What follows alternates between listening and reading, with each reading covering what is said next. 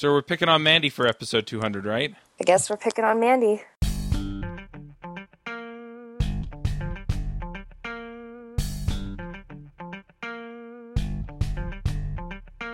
This episode is sponsored by Hired.com. Hired.com is offering a new freelancing and contracting offering. They have multiple companies that will provide you with contract opportunities. They cover all the tracking, reporting, and billing for you. They handle all the collections and pre-fund your paycheck. They offer legal, accounting, and tax support. And they'll give you $1,000 when you've been on a contract for 90 days. But with this link, they'll double it to $2,000 instead. Go sign up at hired.com/freelancershow. If you're someone who runs your own service-based business, then spending less time on pesky admin tasks means having more time to focus on your client's work, which is why you need to give FreshBooks a try. FreshBooks is the invoicing solution that makes it incredibly simple to create and send invoices, track your time, and manage your expenses. It allows you to quickly see and track the status of your invoices, expenses, and projects, and allows you to keep track of your expense receipts in FreshBooks.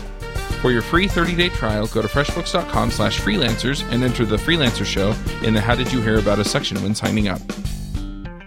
This episode is sponsored by Nerd.us. Do you wish that somebody else would handle all of those operation details when it comes to hosting your client's web applications? Nerd.us is a Ruby on Rails managed hosting designed to make your life easy. They migrate everything for you, and new signups or referrals come with a $100 discount or a referral fee. To sign up, go to freelancershow.com/nerd. That's freelancershow.com/NIRD, and enter freelancer into the contact form for a discount. This week's episode of the Freelancer Show is brought to you by Earth-Class Mail. Earth-Class Mail moves your stale mail into the cloud, giving you instant access 24/7 and integrates with the tools and services you use every day. It's crazy that we've moved everything we do for the business over to the digital world, but still need to pick up, sort, and manage physical mail. With Earth-Class Mail, you can get all of your mail scanned and accessible online 24/7. You can search your mail, send invoices over to your accounting software, sync important documents into cloud storage, deposit checks, and really just make running your business a whole lot easier. You also get real professional address to share publicly with customers, business partners, and investors. And you'll never need to worry about someone showing up at your door if you run your business from home. Visit freelancershow.com/mail and you'll get your first month of service free when you sign up. That's freelancershow.com/mail. Hey everybody, and welcome to episode 200 of the Freelancer Show. This week on our panel we have Jonathan Stark. Hello. Reuven Lerner. Hi everyone. Philip Morgan. Howdy. I'm Charles Max Wood from devchat.tv, and we brought on a special guest this week, Mandy Moore. Hi everybody. So 200 episodes. It's kind of funny because when I think back about it, yeah, I'm the only one that was originally on the panel when we started the show. I think I came in around like 27. I'm not on the panel, but right. The editing. Yeah. So Mandy is also senior to all of you guys. Don't we know it? I've been around. Oh, it's been an interesting, what is it now, 4 years? Yeah. Besides my cat, you are the longest person I've been in a relationship with. So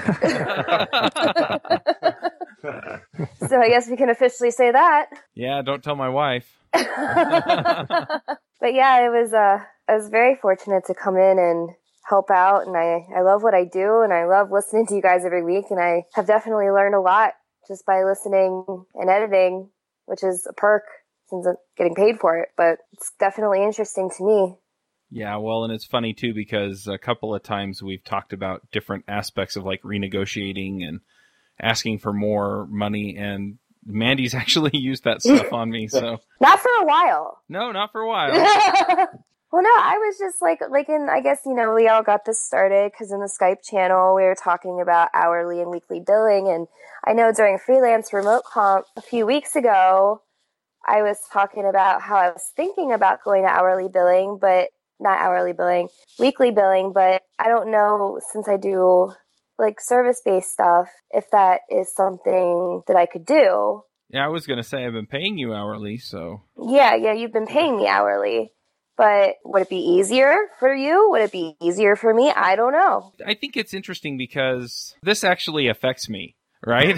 We talk about this stuff and it's something that in a lot of ways is sort of abstract, it's okay. Well, I'm telling people to do this, and, I haven't taken a contract in a while, but the last one I did weekly billing, and that worked out pretty nicely. But yeah, being on the other end, I'm like, okay, so how do I feel about weekly billing? as the client as opposed to as the freelancer.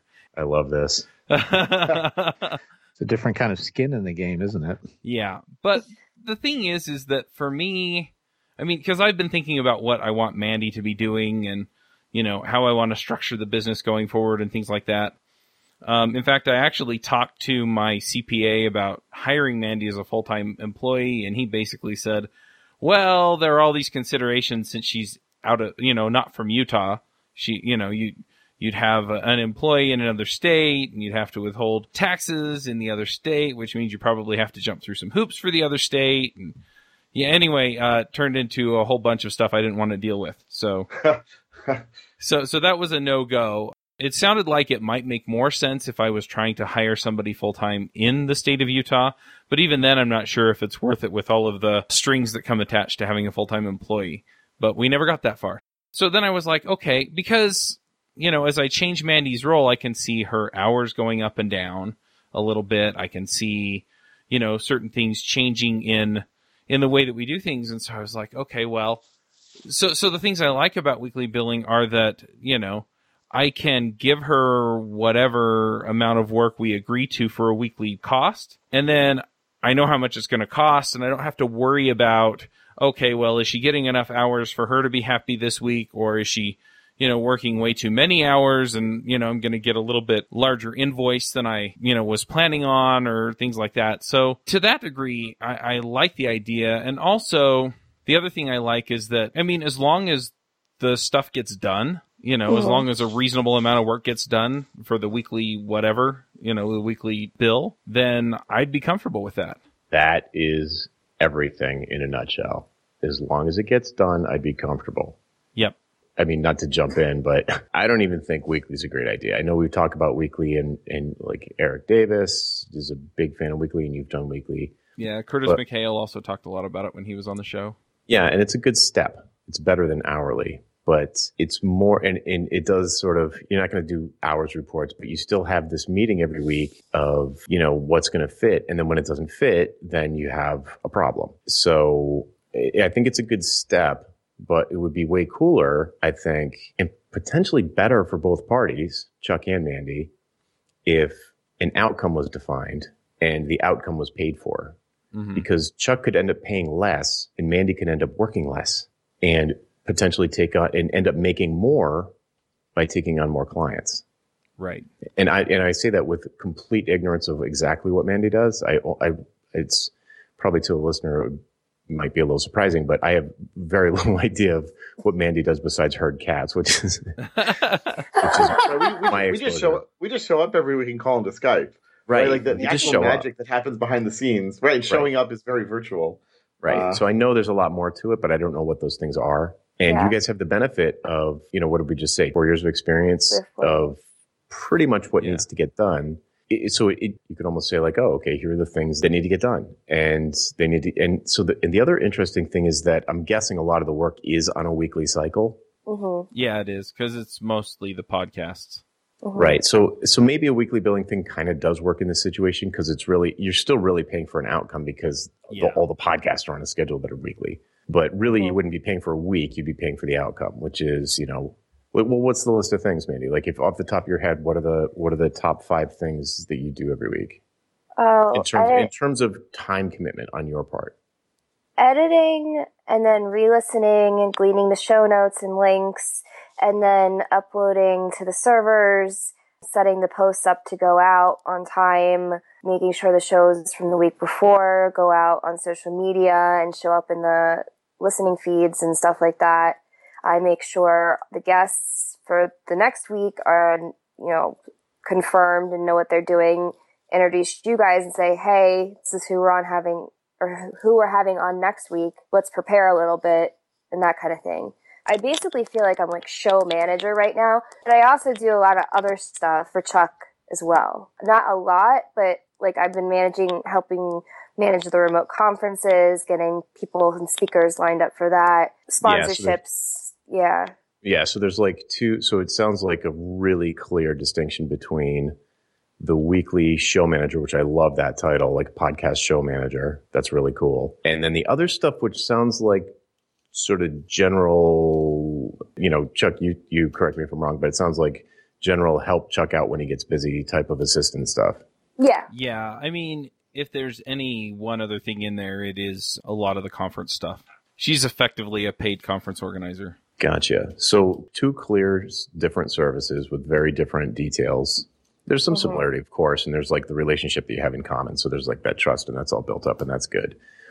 But from a marketing standpoint, and this is where Philip could probably jump in, is those would be, if you created those 2 things, if you were going to offer these things in general, and you could come up with a way to optimize it so that DevChat TV didn't take up your entire week and only took up half of your week, and you had half of the week or a third of the week or something like that, where you could offer this same service to somebody else who's doing a weekly podcast, like, I don't know, me or Philip, or I don't know, Reuven, do you have a separate podcast? Not yet. Yeah, so soon, probably. So if you had it down to a science, that would clearly be one thing. And then another thing would be like online conference organizer or whatever you would call that thing. But they're clearly not the same thing. No. Jonathan, I just want to dive into a little bit of what you just said and did, because it's very interesting to me, but it doesn't sound that hugely different from the sorts of conversations I've had with clients when we talk about me doing a retainer, where I'm like, except that we're talking in terms of time and outcome, right? So what'll happen is I'll say, well, I'm probably going to work in your stuff, let's say 20 hours a week, right? And it might be more, it might be less, but as long as I get things done, you're okay with that. So why don't we just say every month you'll pay me for, as if I'm doing 20 hours a week. I understand that there's a semantic difference there, but I'm not quite sure how distinct it is or why it makes a difference.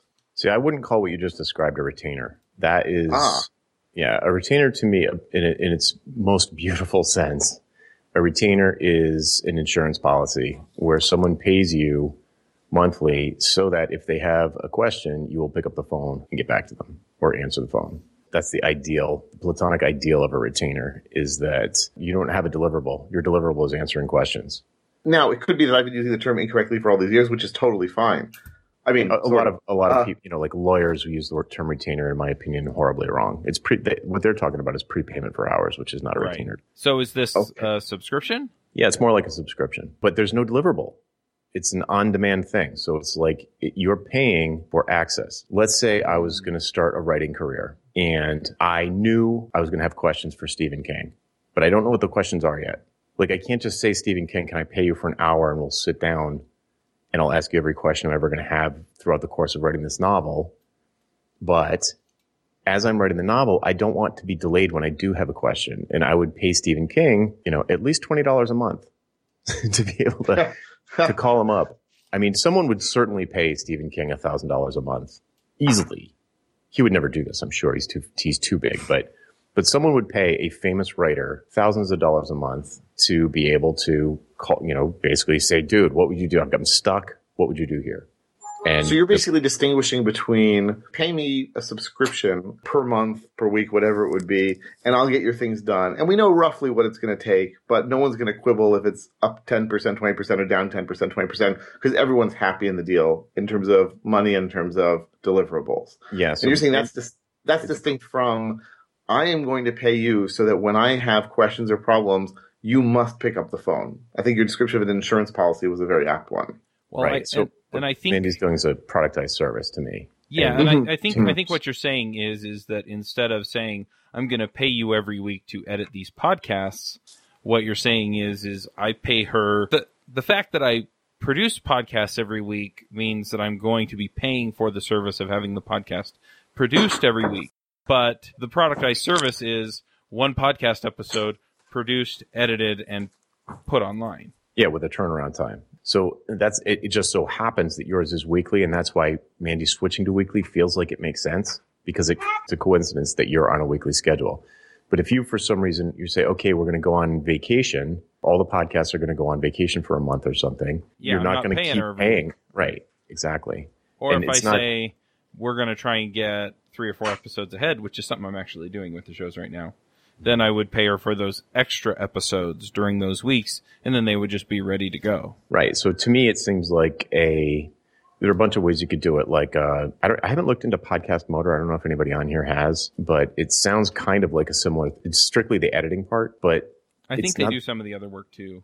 Do they? Well, so imagine this. Imagine a scenario where Mandy got it set up so that she doesn't have to do the editing part. She pays Podcast Motor and kind of not resells the service, but basically she just outsources the sort of tedious part. Let's just say that part's tedious. I don't know if it is. I kind of like editing podcasts, but let's just say it's tedious.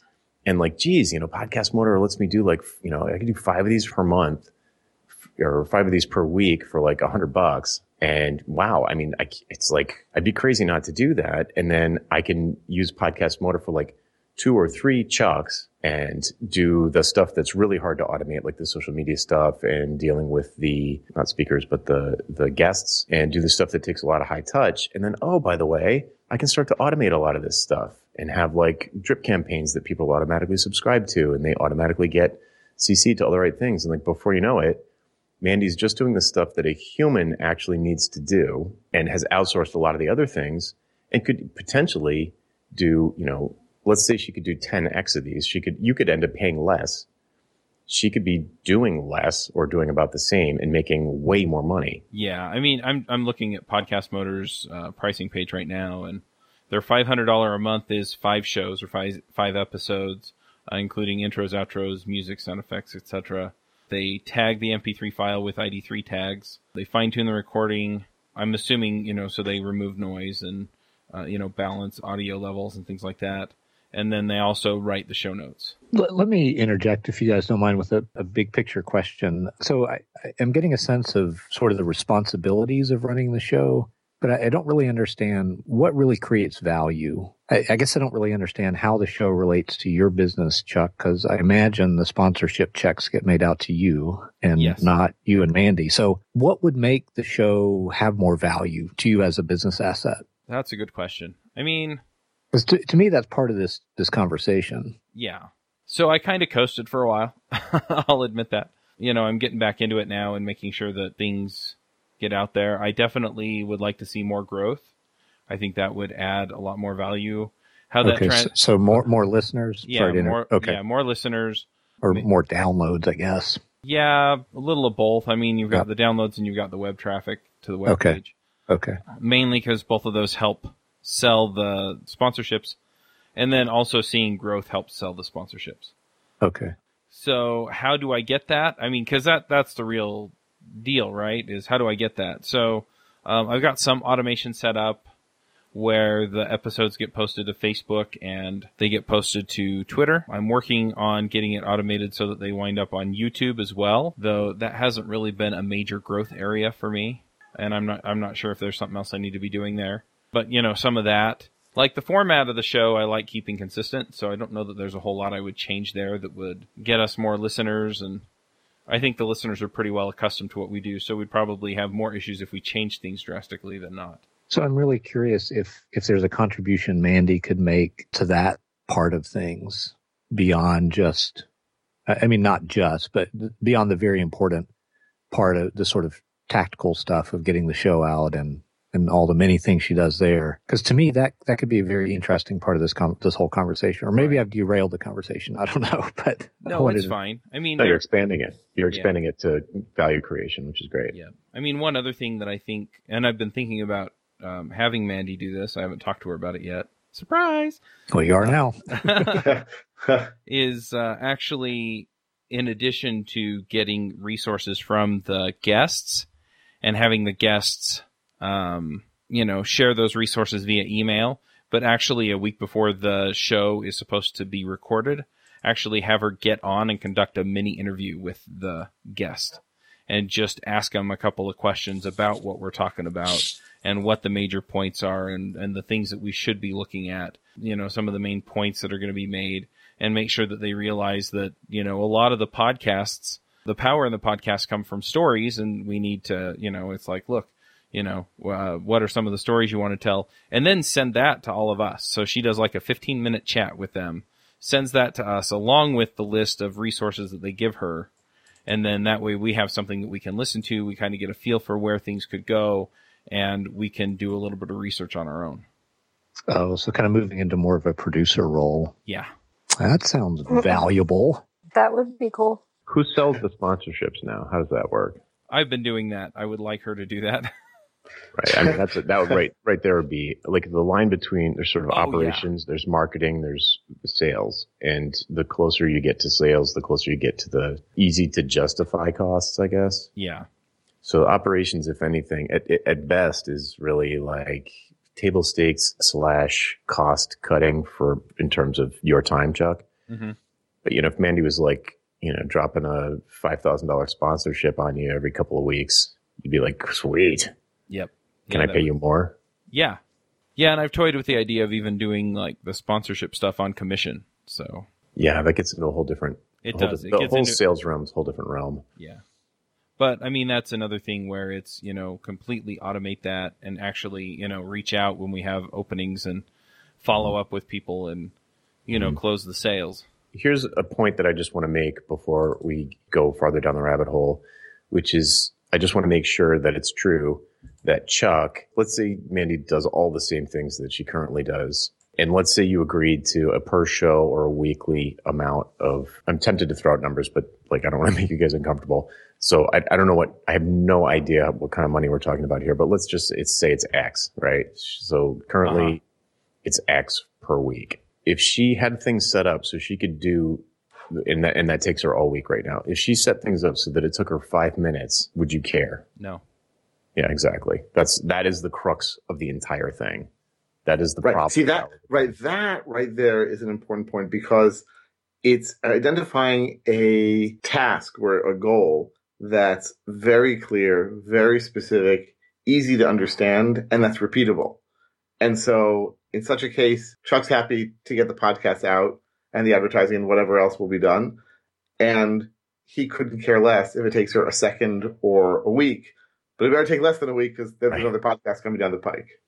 So Mandy, so while we're on the flip side of this coin is this is hard because it usually only happens after you stop billing by the hour that you notice this. But I wonder, Mandy, if you're sensitive to this or not. So the question is, if you could do the work you're currently doing, would you even spend time right now? Or, here's a better question. In the last couple of months, have you spent any time figuring out how to do the work you're currently doing faster? I mean, yeah, I always try to do it as quickly as possible, but every show is different. Every guest is different. Sometimes you talk more, sometimes you talk less. But I mean, when I was starting, I was taking me between 3 and 5 hours to edit the ums and ahs out of one podcast. Now, if it takes 3, that's a lot. Okay, so there's another point, which is unless your hourly rate went up, now you got better and you make less. Yeah, that's true. So that's a problem. Yeah. In my opinion. So here's the thing that happened to me. It's a problem for everyone. I agree. Because it decreases wealth creation. Well, Chuck could be utilizing me for other things. Yeah, exactly. That would potentially bring him more money sponsorship-wise. And that's why I've thought about taking some of these podcasts and farming them out. But I don't know how I feel about that because I don't know. It's hard for me because I will say these shows are like my baby now. Like all of the shows, they're like, I put them out there and they're my babies. I can say, yeah, I did that. So I'm hesitant to farm them out and have I know what's going on now. I don't know how to, and Chuck probably felt like this when he handed them off to me too. Little bit. So it's kind of like, it gives you anxiety to be like, well, is it going to be right? I would have done this way. Now I have to go back and fix this. So dare I admit that I listen to every show after it's published anyway? Uh-huh. You do? I do. I listen to all of them. Here, this gets into another thing, that I'm kind of been noodling over for the last little while, and that is that Mandy is very talented and very smart and very organized. So having her edit podcasts doesn't always feel like the best use of her time anyway. I mean, she does a great job, but that's sort of beside the point. I would almost rather have her build me a team that does a lot of this stuff and then just manage the team for me, if that makes sense. That's kind of what I want, but then this is a question that I had, that if we did that, who's paying the team? Am I paying the team, or are you paying the team and I'm And see, yeah, and for me, I would want it to be my team. The two are, let me jump in here and say, just incidentally, the two are very different. Yes. When you introduce a sort of a chain between the beginning and the end of the flow of money, being in the middle of that chain is completely different than if you're not in it at all. So it's worth thinking about very seriously. Yeah, I just put it out there because it's something that I've been considering, but I have not pressed. Yeah. I mean, one thing that's interesting is that Mandy's level of emotional commitment to what she's doing is like a partner level. It's not like, there's this guy and he has me edit his dumb podcast. And, it's a very, very heavily invested. And I think that's one of the prerequisites for the kind of win-win we're trying to help you both achieve here. Yeah, and that's exactly how I feel about it. People are like, oh, what are you doing? And I'm like, well, I really, it's not just these dumb guys talking about this dumb computer stuff that I don't even know what they're talking about. Like, I care. I get really emotional. And then, once I get to know panelists, if they leave, I get sad. It becomes very emotional. Yeah, I think that's great because that speaks to a level of investment that really could go somewhere. Yeah, I mean, that kind of connection allows the buyer, in this case Chuck, to really trust that if Mandy was outsourcing the editing, that she's going to be as much of a stickler about it as he is, if not more. So you've got that trusted advisor position. On the Chuck hiring a team and Mandy managing them, or Chuck paying a team and Mandy managing them, my skin, I just I had a horrible reaction to that. It was but my question is, why would you want to do that, Chuck? Why would you want to put together a team? I don't know. Because you're not talking about employees, right? You're talking about... No. Why would you want to do that? That sounds like a nightmare. Well, for me, it's just... Or is it just to save money? No, it's a control thing. Oh, okay. I will admit that. I mean, it's a control thing. And I don't know. But you trust Mandy. You believe Mandy. I totally trust Mandy. Right. So imagine if Mandy was delivering the same level of quality in less time for less money. Uh-huh. Would you care if she was using a team or if you had control over them? And Mandy, if you were able to train people, outsource people that you said these are the standards and this is what, these are the standards that you have to meet, and they were meeting it, I assume that neither one of you would have a problem with any of that. No. I wouldn't have a problem with that. No. I'll admit that right now I do have one subcontractor. She helps me with another client show. It really does take a stupid long amount of time for me to do stuff that somebody could be doing for a lot cheaper. Right. And I would be more interested in gaining a bigger role because, the better Chuck's podcasts do is not only just better for him, it's better for me. I want to kind of go out there and not chase sponsors, but, talk to people and be like, hey, look, this show, because Chuck, he's doing other stuff. He's doing the conferences and stuff like that. So if he had somebody out there going, taking care of the backside and just being like, hey, this is what we do. And then, we raise sponsorships and get all the sponsorship money, then it takes off. And I think that's what has always been his main idea with the whole devchat.tv empire. Is that you kind of want, I see it. The Empire Strikes Back. He wants it to go that direction, but it's not there yet. Yeah, to be perfectly honest, if all I had to do was show up and record the shows and drop them off in Dropbox and that was it, and I didn't have to do anything else, I didn't have to go chase sponsors, and I didn't have to go, do much work in the way of finding guests and things like that. I mean, that would be sort of my ideal setup because I can just come and do the parts that I like, and then it would all just kind of work. Yeah, like Leo Laporte of this. Yeah. Mm-hmm. Or Dan Benjamin. I don't know how much I don't know how much Dan Benjamin does, but Leo Laporte I don't think does much except for show up and look pretty. I think you're right. I've talked to Leo a couple of times, not in depth about this kind of thing, but yeah, It really does feel like, he just shows up and records, and when he's out of town for something, then somebody else shows up and records, and the show just goes out. Right. Well, and that's what I want. And honestly, one of the biggest things that I don't like right now about what I do is that I do 5 shows a week for just Chuck. That's half of my week right there. So that's, if say they all take 3 hours, that's 15 hours a week that I could be spending talking to other people and talking to sponsors. Yeah. So it really does. The editing part, I feel like there needs to be a way that we can hand it off, but not hand it off, but Yeah, outsource it. Yeah. I mean, yeah. right. If you weren't getting paid by the hour and you were, so I was very anti-week before, but since it's such a weekly thing, it's probably not the worst thing in the world.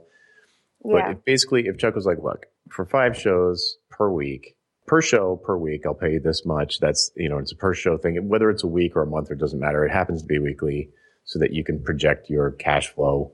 He's not going to cancel a bunch of shows or something, so you get an idea what your income is. And then you spent next 6 weeks or so figuring out how to take that budget that you now have per show instead of per hour. That's what I want to do. And then you take that and just figure it out. And that's why I feel like if, Chuck was talking about this team, but I feel like I could find somebody and then I would just bill Chuck and then I would just bill the person would bill me. It's interesting that you're talking about this because the more we talk about it, the more I'm thinking, yeah, then I wouldn't even have to worry about who's on the team. I would. And that's kind of what I want, is I want to build the DevReps team, because I do have the LLC, my business, and I haven't done much with it yet, except like right now, I mean, I'll be vulnerable here. 80% of my income falls right under Chuck. The other 20% I do here and there. So it is a lot for me. If Chuck said tomorrow, Mandy, we're done, I would cry. I would be devastated. Chuck's such a jerk. Well, Jeez. So it sounds like, though, there are like a few things going on here. First of all, it sounds like you guys, through this conversation, this very interesting way to sort of go through it, you've basically defined, and one or two of you mentioned this earlier, really a productized consulting offering par excellence, right? Like per show, pay X. And then Mandy basically has a budget. And she can take all the money and do the work herself. She can give 100% of it away to someone else who charges a lot. Or she can try to balance that out and find someone who will make less and she'll manage that person, check for quality control and so forth. But that sounds like a healthier situation than paying by the hour, certainly. And yeah, Chuck, I can't imagine you really want to start managing a team of people doing editing and all that stuff. On the by contrast, Mandy is totally 100% in your interest to build up a team that's specializing in podcasting. As podcasting becomes increasingly popular, you will then have not only a set of skills that are in demand, but a team of people who have those skills and who have a very clear pricing and a pricing strategy and a way of working with people. Yeah. Yeah, and that's what I've kind of envisioned DevReps to be.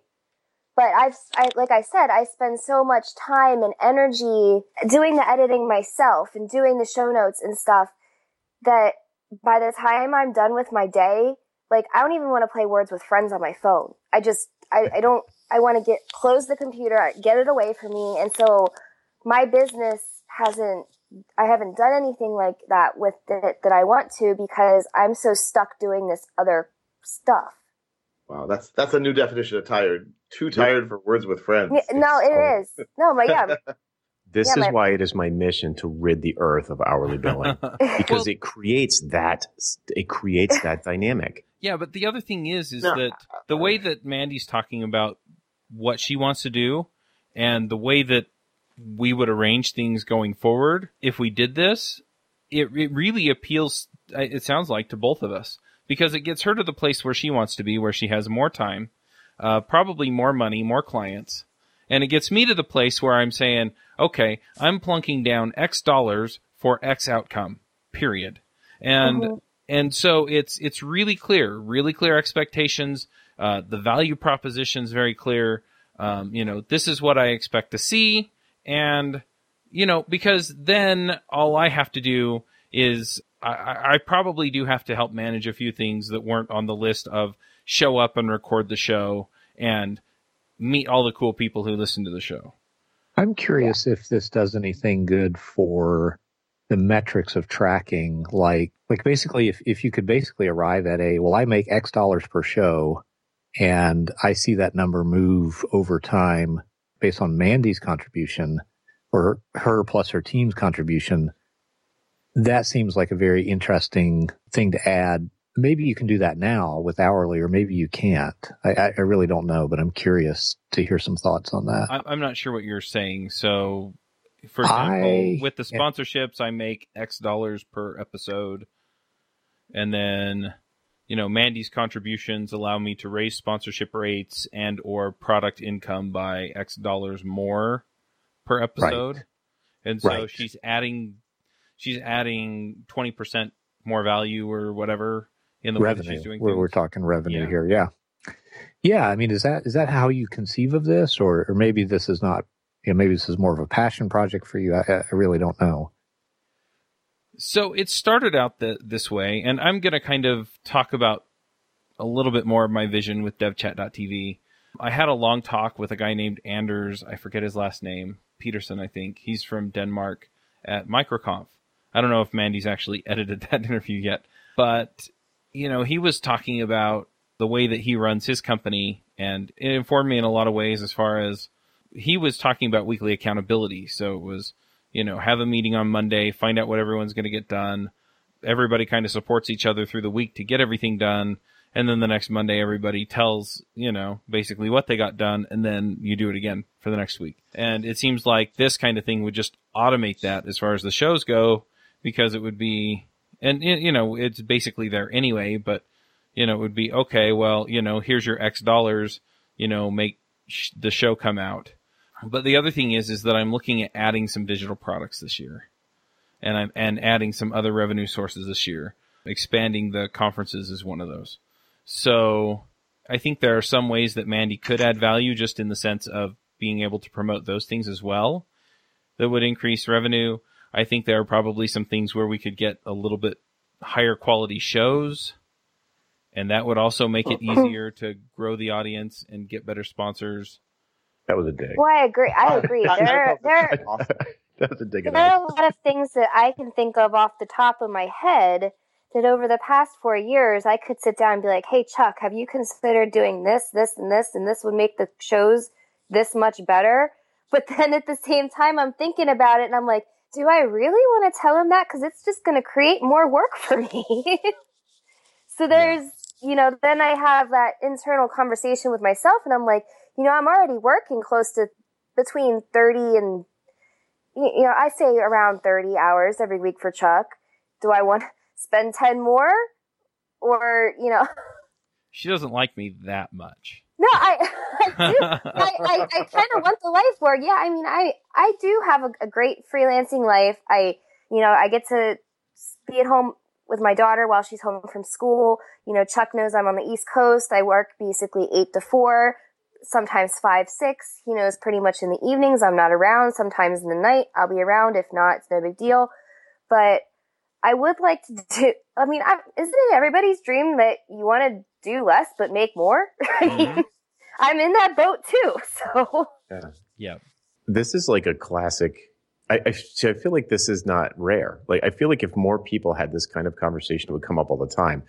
Mandy, the thing that you just said about the internal conflict, about holding back good ideas because you don't have time to do them is... Yeah, that made me feel bad. Because I want to know them. I want to know all of them. Right, but it's not your fault. It's that she's getting paid by the hour. Yeah, it is. Well, I don't know that. Jonathan, in theory, if she's getting paid by the hour and she gives more ideas and there's more work for her, then that's a good thing. Yeah, right? Unless she doesn't have more hours. See, but there's that balance. I was gonna ask you about this before, and we veered somewhere else. So you say you would pay to ask Stephen King questions every month. Well, when does Stephen King say, "Okay, that's enough," and you're being obnoxious, and I'm done? Like, is there a limit? He just fired me. Yeah. Is there a limit to that? Like, do you get 5 questions a month? Do you get 1 question a month? Like, And then I'll tell you exactly how I do it when I'm the Stephen King in the okay. By the way, it's So- 8 questions. And I'm they all have to be negotiating fit. right now. They have to be sent I by- want all my questions. The way that I do it is, first of all, I am picky about who I work with. So anybody that's got red flags and sometimes even yellow flags, I won't work with them because I know they're going to be trouble. And people who I just like work with, I filter out people who are not respectful of my time, basically. So I never have a problem. And in the rare cases where somebody does get kind of amped up because they've got a deadline or something like that, there are ways that you can manage it by extending to the maximum of your. So like normally you'll say, oh, if you leave me a message, I'll get back to you within 24 hours or 90 minutes or whatever your response time is. If somebody's being ridiculous, you just wait the maximum amount of time. And it just like throttles them. I almost never have to do that, but I've done it once or twice in the past 10 years. Where you just slow them down by not being, you stay as responsive as you promised, but you don't get into that ridiculous, like you guys emailing each other every 5 seconds. And there's that. The other thing is, if they just go off the handle or whatever, you just feel like this isn't working out. See ya. I know you wouldn't do that with That's Chuck. why I think I think every week we should have and Chuck already talked about this on Monday. We sit down, we plan out the week. Okay, we obviously want these 5 shows to go out. They need to get done. Okay, boom. I take care of that behind the scenes. I manage it how I want because I charge Chuck for every podcast takes this much. However I get it done is up to me. But then we can be like, okay, well, this week I would like to get 2 more sponsors. Can we get a silver sponsor for Ruby Rose and a gold sponsor for Freelancer Show? Go. So then, I see this as 2 different things. So Yeah, they're 2 different products at that point. Yes, it's 2 different products. Exactly. And the second one, the one that you just mentioned, is probably the one that you should be spending more time on for your sake and Chuck's sake. that's what I want. Yeah. And the first one, everybody needs, because it's your security, Mandy, it's your security, and Chuck, you need it. Yep. So you guys should just work that one out, come up with a number. Mandy automates as much of it, outsources as much of it so that she's ending up with a nice, respectable profit margin. Chuck's spending the same that he was, but it's for a very specific thing. Because one thing I am hearing in this is there's a lot of blurriness. Yes. Like Mandy is the catch-all. And that's not great. Because you have no idea. Well, so, and you don't get, I'm imagining you don't get different hourly rates for different things, right? No, I'm just flat. That's the problem. And Reuben, that's the answer to the question before about, well, she'd just be working more hours. So wouldn't that be great? It's like, yes, but she's not commencing, those extra 20 hours on top of the 30 is now 50 hours a week, but for incrementally greater value for Chuck, but no incrementally greater value, like a linear increase in value for Mandy. So it's not fair.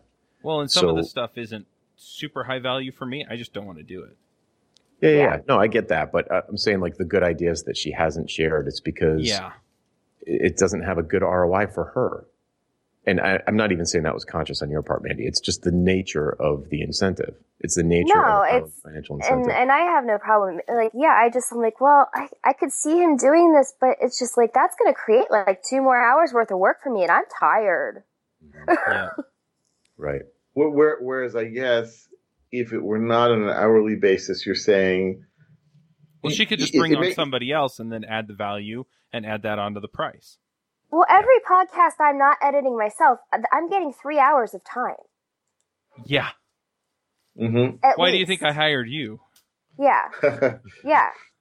So it's kind of like but at the same time, it's becoming also not very challenging or rewarding for me anymore because I'm bored.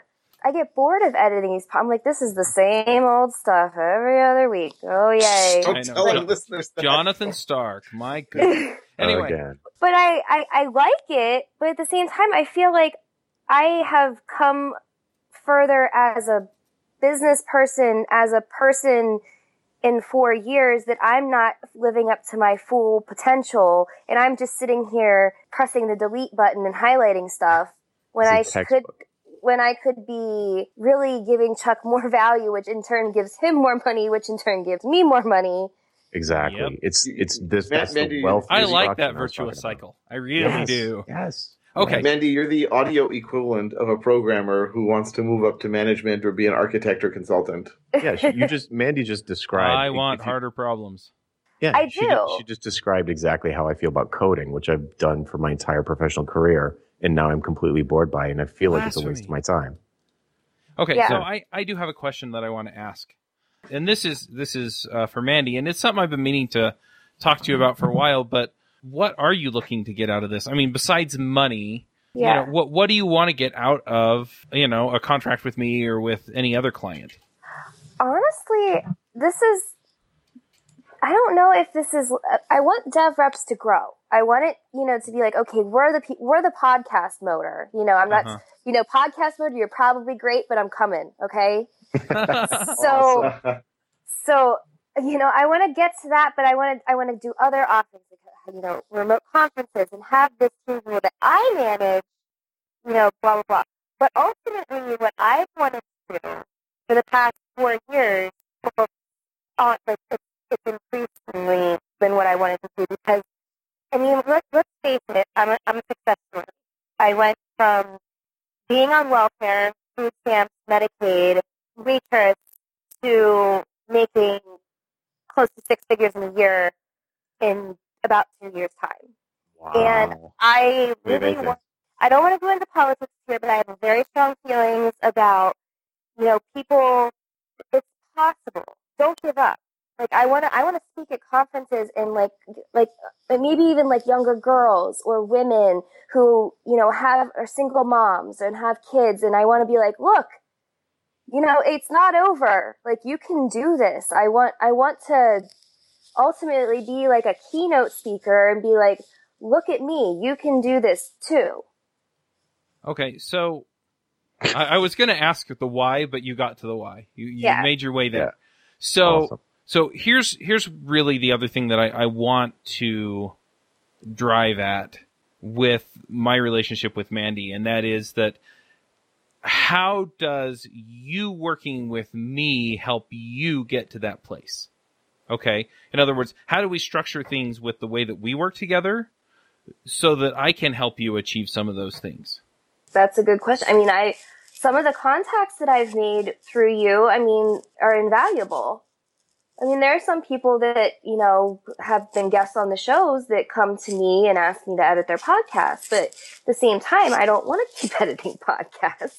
So there's relationships there that are to be gained. Obviously the fame aspect. Yeah, but I guess what I'm asking is like, so, I'm going to keep paying you to edit the podcasts and things like that. But what other role can you play in my business that gets you to where you want to be? Do you want more of a speaking role or more of a, do you want to make more appearances? Do you want to have some say one way or the other in certain aspects of things that are going to, to get you where you want to go to fulfill kind of that core purpose that you have? Yeah. I feel like I'm going to have to start out small. If I can say to you, this is how much I have to work with. Okay, now I'm just going to figure out how to get it done for as little as possible. And then go back and do the things that, I want to do for you, like give you those ideas and be like, here's what we can do to make the show better. Here's what we can do to, have more interest from the sponsors. And like come from there. So I want to like help you put that business up there so that eventually, once DevReps grows after intentional excellence and DevChat grows, then we both can just kind of like, okay, I have DevReps and whoever's in charge of DevReps at that time can obviously take over while I'm going and traveling around the country and talking to people. Okay. But I'm still involved.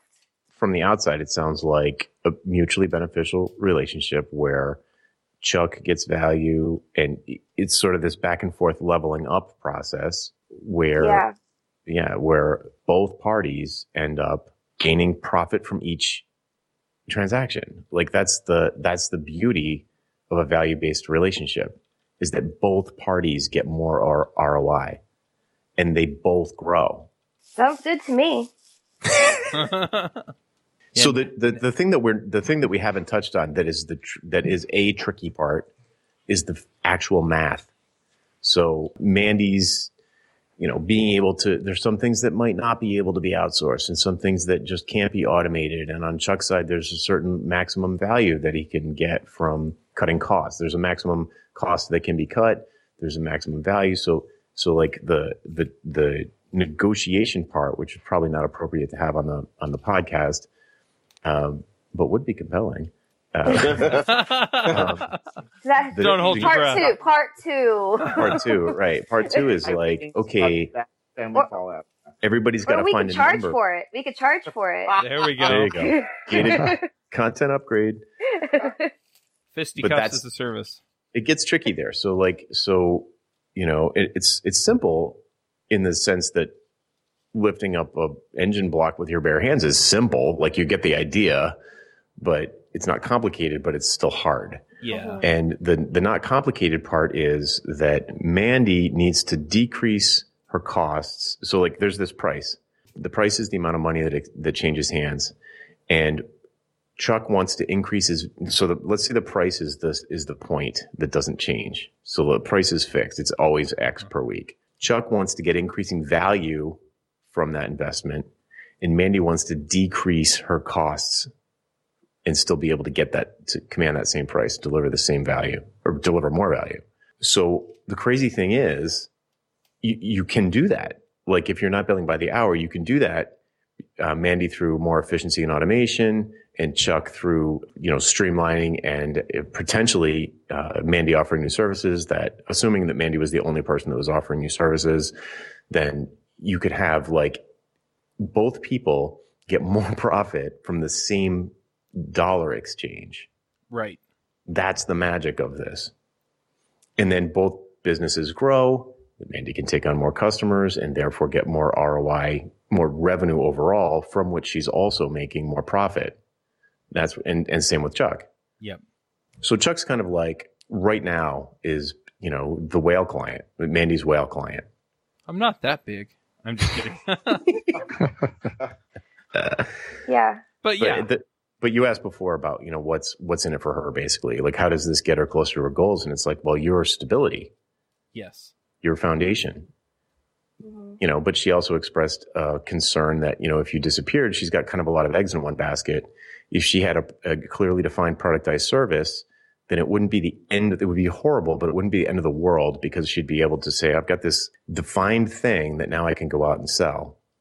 To a lot of other people. It'd be a very clear thing. It's not just like, hey, do you need me for X dollars per hour? It's like this defined thing. Like, you got a podcast? I can get it out every week at this extremely high level of quality. Check out my portfolio of 200 episodes of this one podcast alone. So there's tons of portfolio. Yeah, you do. I mean, the testimonials, the case studies, I said portfolio, right? Portfolio, testimonial, case studies. You've got everything to go out and be selling this product, as long as you, definitely keep DevChat as the number one. Well, that's what I want. And ultimately, that's where my loyalty lies. I've got to jump in and say you have an interesting marketing opportunity to use, the entire DevChat portfolio. If you could work it out with Chuck, as you could be like an in-kind sponsor and get mentioned that way. Just wanted to throw that in there. Help her sell it. Yep. I would have no problem with that. Or maybe I should negotiate that for a lower fee. I would. I get a bumper. Yeah, there you go. It has value, so you could use it as a negotiating chip. Yeah. Yeah.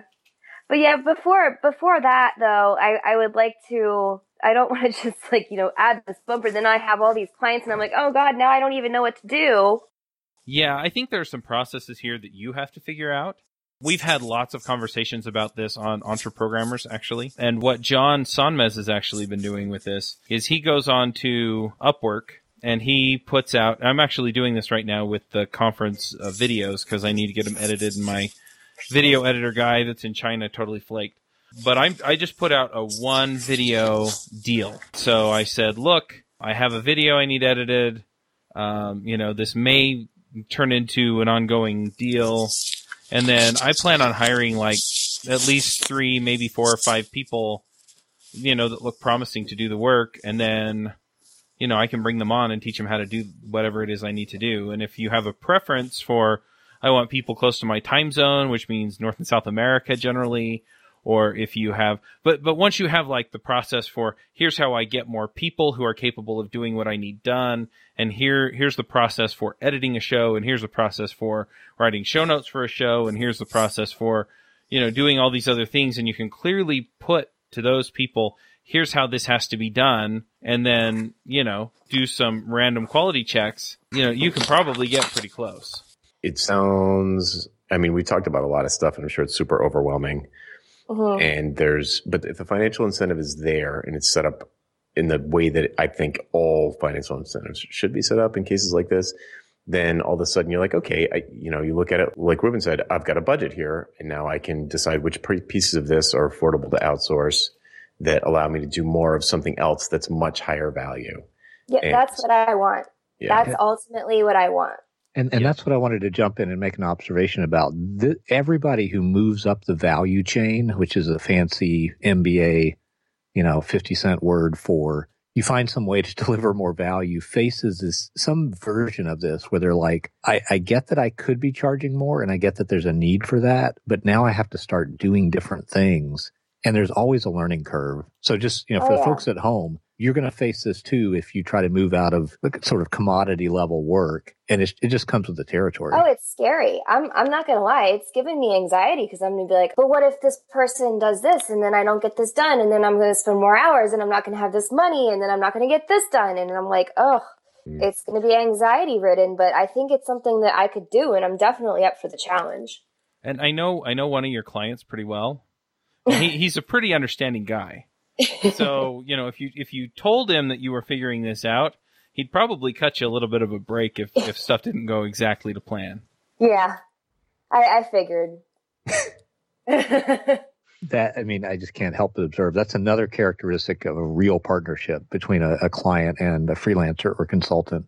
Is that the freelancer doesn't feel like they have to put up a smoke screen when things aren't going well. They can just say, look, I didn't expect this. Things aren't going well, but I'm working on it and, I'll keep you updated and yada, yada. And you'll be surprised. Sometimes a client's like, what can I do to help? Yeah. I've definitely had that. I've had clients that, I've had personal issues and they knew something was wrong and they're like, well, do you need me to prepay?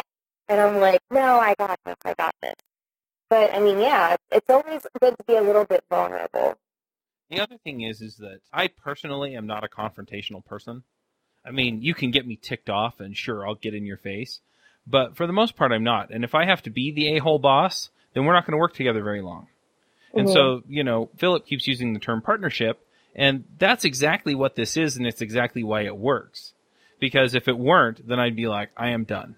I'm done. I don't want to be the a-hole boss. I have to keep checking up on you. I'm consistently frustrated, and I hate feeling that way. So to not feel that way, I'm going to find somebody who doesn't make me feel that way. But because we have the other kind of relationship where it's like, hey, I got crap that needs to happen, and you say, okay, well, I can make that crap happen, and then it just happens, and you let me know that it happened, or you let me know I don't have time this week. And so I'm like, okay, well, I'll find another way to make it happen. Either I'll do it or I'll find somebody else to do it. And having that back and forth where we can just, be candid with each other as far as where we're at. Yeah. That's why this works. And it's also why if you get to the point where you're going, okay, well, I've got 2 or 3 people. They're kind of learning the ropes. There's a glitch in one of the podcasts that nobody but Chuck and Mandy noticed. Because most people, they don't even hear that stuff. I'd be like, okay, well, I get it. I see where you're at. And then you fix it and re-upload the episode and nobody cares. Yeah, I definitely think that we should, at least talk offline about, me just charging you per podcast a certain number and then see what I can do. Yep. What's the worst? We can even do a trial period. We can do it for a month, revisit it, be like, is this working or is it not working? And why isn't it working? Yeah. The other thing that I would also like to do is, because I kind of dump everything your way, is I'd like to figure out, okay, what are the things that you're going to do for me? So you have some kind of, I hate to say job description, but that's effectively what it is we have an understanding about the value proposition. Let's put it that way. Okay, so you're going to provide these valuable services to me, and I'm going to pay you a certain amount for them, and then figure out what the other things are that need to come off of that plate so that I can figure out how to automate those on my own and hand them to somebody else. Because if you're trying to be everything, everything assistant for me, and you're just trying to be podcast lady for everybody else, that might be tricky. But, if you're highly focused on providing, that kind of value, then I can be delighted with that work and I can find somebody else to do the other stuff. Well, ultimately, I like to have like a team. Like, here's my podcast people. Here's my remote conference event planning people. Here's my email marketing people. Right. And here, and have them in the groups and be like, okay, this is all DevReps. This is, we represent developers. This is what we do. This is our niche. So that's what I want DevReps to be. I have my people here, here, here, and here. Yeah, I'm just saying whatever services you don't handle are things that I don't know if that's something that, we necessarily But I want to handle them all. Oh, okay. I want to handle them all. Like, I want to have small teams of people within my organization. Right. Handling that. So I can be like, okay, Maria over here is my podcast person. Yeah. And then over here, I've got, this person. And over here, I've got Joe doing this. Doesn't this mean, though, that for every new kind of task, and maybe this is not a bad thing, right? Doesn't this mean, though, that every time Chuck is like a new task he wants to give to Mandy, they have to then talk about, well, what's this worth and how are we going to package this up? And the relationship then becomes, well, we have these 5 different productized consultings going on between us. One's for podcasts, one is for conferences, and so forth. Doesn't that make things confusing in many ways? I think it could. I think part of the problem, is, or not problem, but it's really a good thing and a bad thing, is that there's such an extended relationship already in place. So if it were me, I would say I would carve out specifically the podcast production stuff, the podcast specific, like that first list of things that Mandy said that she spends most of her time on. Give that a specific price. Everything outside and then do of that, the rest hourly. Yeah, exactly. It's just transition into the new thing. Yeah, that's why we need to set a number for the 5 podcasts, and then I get those for the podcast, and then that just takes that out. And then, so anything else that I don't do for the podcast packaging, I bill hourly. Yep. And then while you're doing that, you look for more patterns and you say, okay, in this 20% or whatever it is, 30% of leftover stuff that we're doing by the hour, is there like something to package up here that I could, because then Mandy, then you're on the lookout for things where you're like, you know what, kind of wasting my time with this. I could probably outsource this to Costa Rica or whatever. And, or Maria that I know, and she could do just as good a job, if not better than me. And, so then come back to Chuck and be like, this thing I've been doing for the conferences, the online conferences, let's come up with a number that works for both of us for us to do this as a productized thing. And I'm going to optimize the crap out of it on my end and just get it done better and faster for less. Yeah. And the thing that's really interesting there too, and I'm not trying to negotiate rates, but it could also be interesting if, she finds a way to get it done for cheap enough to where she comes back to me and actually, that number is some number that's actually lower than what I was paying her to get it done. Yes, but I can also see a scenario where the slush stuff that's left over, that hourly rate starts going up. Yeah. Because it's going to be higher value stuff that's not easily repeatable. Yes. Yeah. All right. Well, that's a lot to think about. I was going to say, I think Mandy and I have some stuff to talk about. Yeah. We'll stay on. That's okay. Shall we get to some picks? The partnership comes out. Yeah. I'm going to partner with Mandy in pushing us to picks. Jonathan, what are your picks? My first pick is a quote from a guy named Dan Zadra, and it is specifically for you, Mandy. And his quote is, "Worry is a misuse of imagination." So don't worry about that stuff. The other thing I'm going to pick is a quote not a quote, but an article from Wait But Why called The Cook and the Chef. And it is the final interview of a 4-part series that Tim Urban did with Elon Musk, in which he outlines sort of what he sees. He kind of feels like he's kind of figured out Elon Musk, who I think inarguably is just one of the most fascinating people walking the planet Earth right now. Like, okay, maybe I have a little bit of a fan complex here, but Elon Musk is simultaneously doing 3, maybe 4, depending on how you measure it, 4 different businesses that nobody would think is possible. I mean, space travel, for crying out loud. Mm-hmm. Tim Urban, who's an amazing writer, did a 4-part series on him. And in the final one, he kind of figures out what he thinks is going on with a guy like Elon Musk. And it boils down to something that I think is relevant to everyone, which is risk. And that the modern human being has a way, way, way oversensitivity to risk. Is at least in the developed world, where, you know, we're not getting chased by Tyrannosaurus Rexes anymore. And so the slightest thing that seems like it might be risky feels like we're being chased by a dinosaur. And really, we should be taking way, way, way more risks. So I think it's a really, I'll tell you right now, though, it's a super long article, and you need to read the whole thing, and you will not regret it. It is an amazing article. So those are my 2 picks. Very cool. I'm just going to outsource. Now? Yeah, I'm just going to outsource it to you. Okay, Reuben, let's hear from you. What are your picks? Chuck, I thought you said you were going to outsource the reading of the article. That too. I'm just kidding. I'll find someone to read it for me cheaper. So I'm one of the few people I know who does not use, let alone like, Gmail. And normally this does not cause me too much trouble, except when it comes to calendar invites, because I do use Google Calendar, not directly so much, but via my Mac.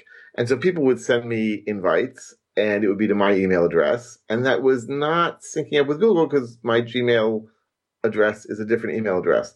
And for a long time, somehow it worked anyway, using the Apple Calendar. And somehow my calendar invites usually kind of somehow got onto my Google Calendar. But about a month or 2 ago, it stopped working. And at first I was sort of willing to dismiss this, but then I realized this is kind of bad that people are sending me all these invites, and I'm then manually entering the calendar stuff into my calendar. So not only do they not see whether I'm going, but I don't get updates. Anyway, so about 2 days ago, I finally decided enough is enough. It can't be that there's no solution to this problem. And theoretically, if I'm such a computer expert, right, that's what I tell my clients at least, I should be able to figure this out somehow.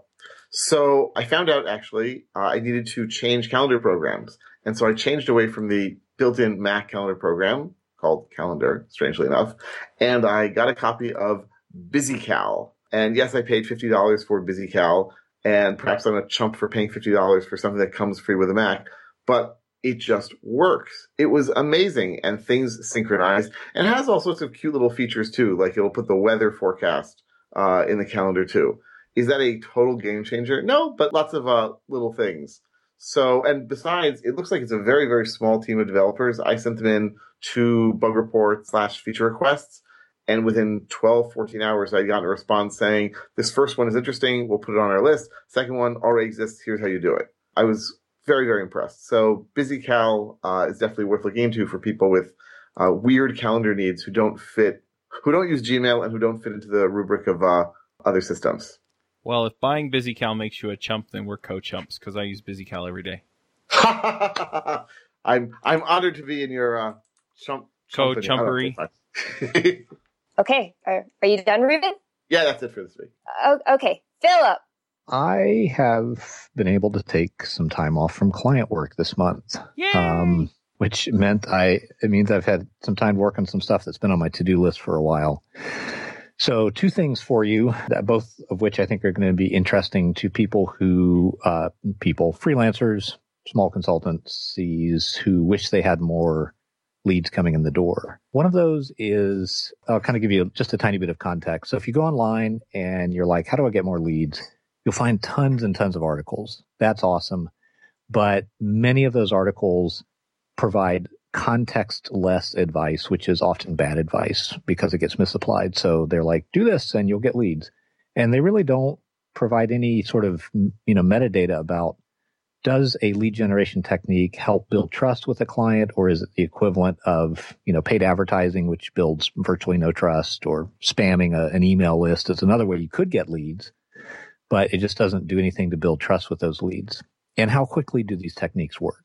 So I took a bunch of data about that, wrapped it in some sort of metadata about trust building capability and how quickly these things work, and put it together in a table that you can access and sort. And if you want, download the data source and customize it to fit your own situation. You'll find the whole thing over at a URL I set up, trustvelocity.com. And it'll take you to a landing page that has the data. It's all right there. You can kind of sort through it and I think get some really interesting insight into what you could be doing to generate leads that might work better or faster than nothing or whatever else you might be doing right now. So that's my first pick, is trustvelocity.com. And then the second is also something that I've created with my few weeks off from client work. And this is for people who are in some sort of market position that's commodified. So folks who maybe are a WordPress developer would be a good example, and are finding that more and more they're getting price pressure from clients, and they're getting pushback, and clients are shopping overseas or on places like Upwork and finding that there's not as much of a reason to hire the generic WordPress developer. I've created a workshop that is designed to sort of help kickstart you out of that commodified position into something that works better. And you can find that at commodityprisonbreak.com. So it's all one word, commodityprisonbreak.com. There's a description of what's in the workshop and the dates that it's being offered. And that's my second pick this week. That's it. Very cool. Chuck, let's hear from you. So I've been kind of in the middle of a lot of different things lately. One of which has been that I am actually working on moving devchat.tv back to WordPress. So when I started podcasting, I was on WordPress. Had some trouble getting it to do everything I wanted it to do, so I started doing custom Rails development. And then Derek Bailey ruined my life and showed me that I could do everything I wanted to with WordPress, and that I could actually get it done a whole lot faster in WordPress than in Rails, because I don't have to reinvent everything. I just have to rearrange some things.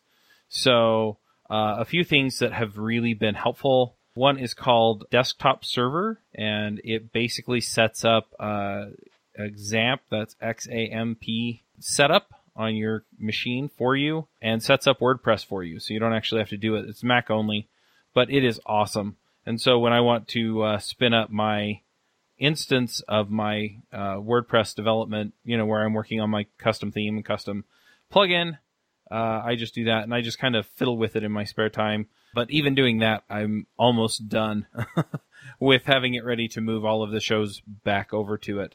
The other couple of things that I've been using are Advanced Custom Fields, which is a plugin for WordPress. There's also, I think it's wpgenerator.org.net. I'll have to find the link, put it in the show notes. But it allows you to create custom post types that you can just drop into your plugin and just make it work. And so all of these things have made it really, really helpful. And then a lot of you know that I am an Emacs junkie, and I knew I liked you, Chuck. Oh. And I've been using Sublime Text to write my PHP because I didn't want to spend the time customizing Emacs to work with PHP, and for whatever reason, it wouldn't format it properly when I put all the stuff in. So so I've been a little bit lazy, and I'm not doing enough. I'm not putting in enough hours on it to actually make it worth going all the way over to Emacs. But anyway, so I'm going to pick Sublime Text 2 as well. I thought I liked it. Sublime 2? Is it Sublime Text 2? It's whatever the latest version. It's 3 now. Oh, is it 3? Yes. Sublime Text, whatever. No, I'm using Sublime Text 2. I'll find out what it is and put the right link in the show notes. It is. It's Sublime Text 2. All right. Well, I guess that leaves me. Surprise, I'm a planner. I like to plan things. There's this website called plantoeat.com. It is the most amazing thing I've come across in so long. I signed up for 30 days free, and it was completely free. No credit card required, anything. And quickly after 30 days, I realized that I could not live without it. And then I paid for outright $39 a year. But what it is you install a Chrome extension, And if you see a recipe while you're online, just going about your day on Facebook or anywhere else, if you see the recipe, you press this button and it'll automatically import it in all the ingredients, all the directions, a picture, the title into it. And then you just drag it over after you get enough of them. You got your Monday, Tuesday, Wednesday, Thursday. All the dinners are laid out. And then even better, you can have your dinner menu and be like, okay, I'm going to go grocery shopping. So then you have it create a grocery list for you. And then you just check off all the stuff that you already have in your kitchen and leave on the list the stuff that you don't have that you need to get at the store. It's a game changer. These people are amazing. And the UI is just, it's so beautiful. It's so clean. I love it. I'm slightly obsessed with it. So I use that every day. And then you can also click on the recipe after it's in there, and it'll bring it up on this beautiful screen, and it'll tell you, and you can just sit your computer or iPad or phone there, and it'll just display it on the screen, and it's beautiful. Do they have any provisions for the Neanderthals among us who actually have cookbooks as actual physical books? Yeah, you burn them. It's made out of what's that stuff called? The dead tree stuff. Yeah, I'm on a quest to downsize all my belongings. So I don't want any physical books unless they're I need to have this book because I need to mark it up and read it 60 times.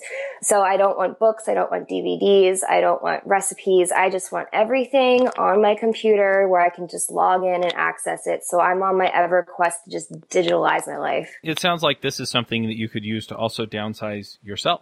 Yeah. Something that I'm working on. Yeah. Definitely check out Plan to Eat. It's really great. I just used it. I'm going to be using it in about 10 minutes. And then I'll say one more pick I have is I just recently bought a truck, and I found out that I like country music because I have this truck now. So I think that came with correlation is not causation. Yeah. So, and then my stepbrother got on me because I don't have any cowboy boots. So we went out the other weekend or other night just on a random trip. There might have been 1 or 5 beers involved. And we just went and got me a pair of cowboy boots, and they are Laredos, and they are very, very well made. They're already broken in after not even a week. I'm wearing them right now. They are beautiful. They are great, sturdy quality. And definitely if you're looking for a boot that won't break the bank but is beautiful, Laredos, check them out. Nice. And what kind of truck is it? It's a Ford, right? No, it's a Silverado. I'm a Chevy girl. I know which buttons to push. We've known each other way too long. Yeah. Yeah, I'm a Chevy girl. So I got a Silverado. I've wanted one for 11 years, and I finally made it happen. So, yay! I think I might have been in a truck once. You know that a Chevy is a foreign car now, right? They're all foreign. They're all foreign to us in Israel. Whatever. All right. Well, thank you for letting me be a part of episode 200 of the Freelancer Show. And with that, we will catch everyone on next week. Adios. Well done. Hosting and bandwidth provided by the Blue Box Group. Check them out at bluebox.net. Bandwidth for this segment is provided by CacheFly, the world's fastest CDN. Deliver your content fast with CacheFly. Visit CacheFly.com to learn more.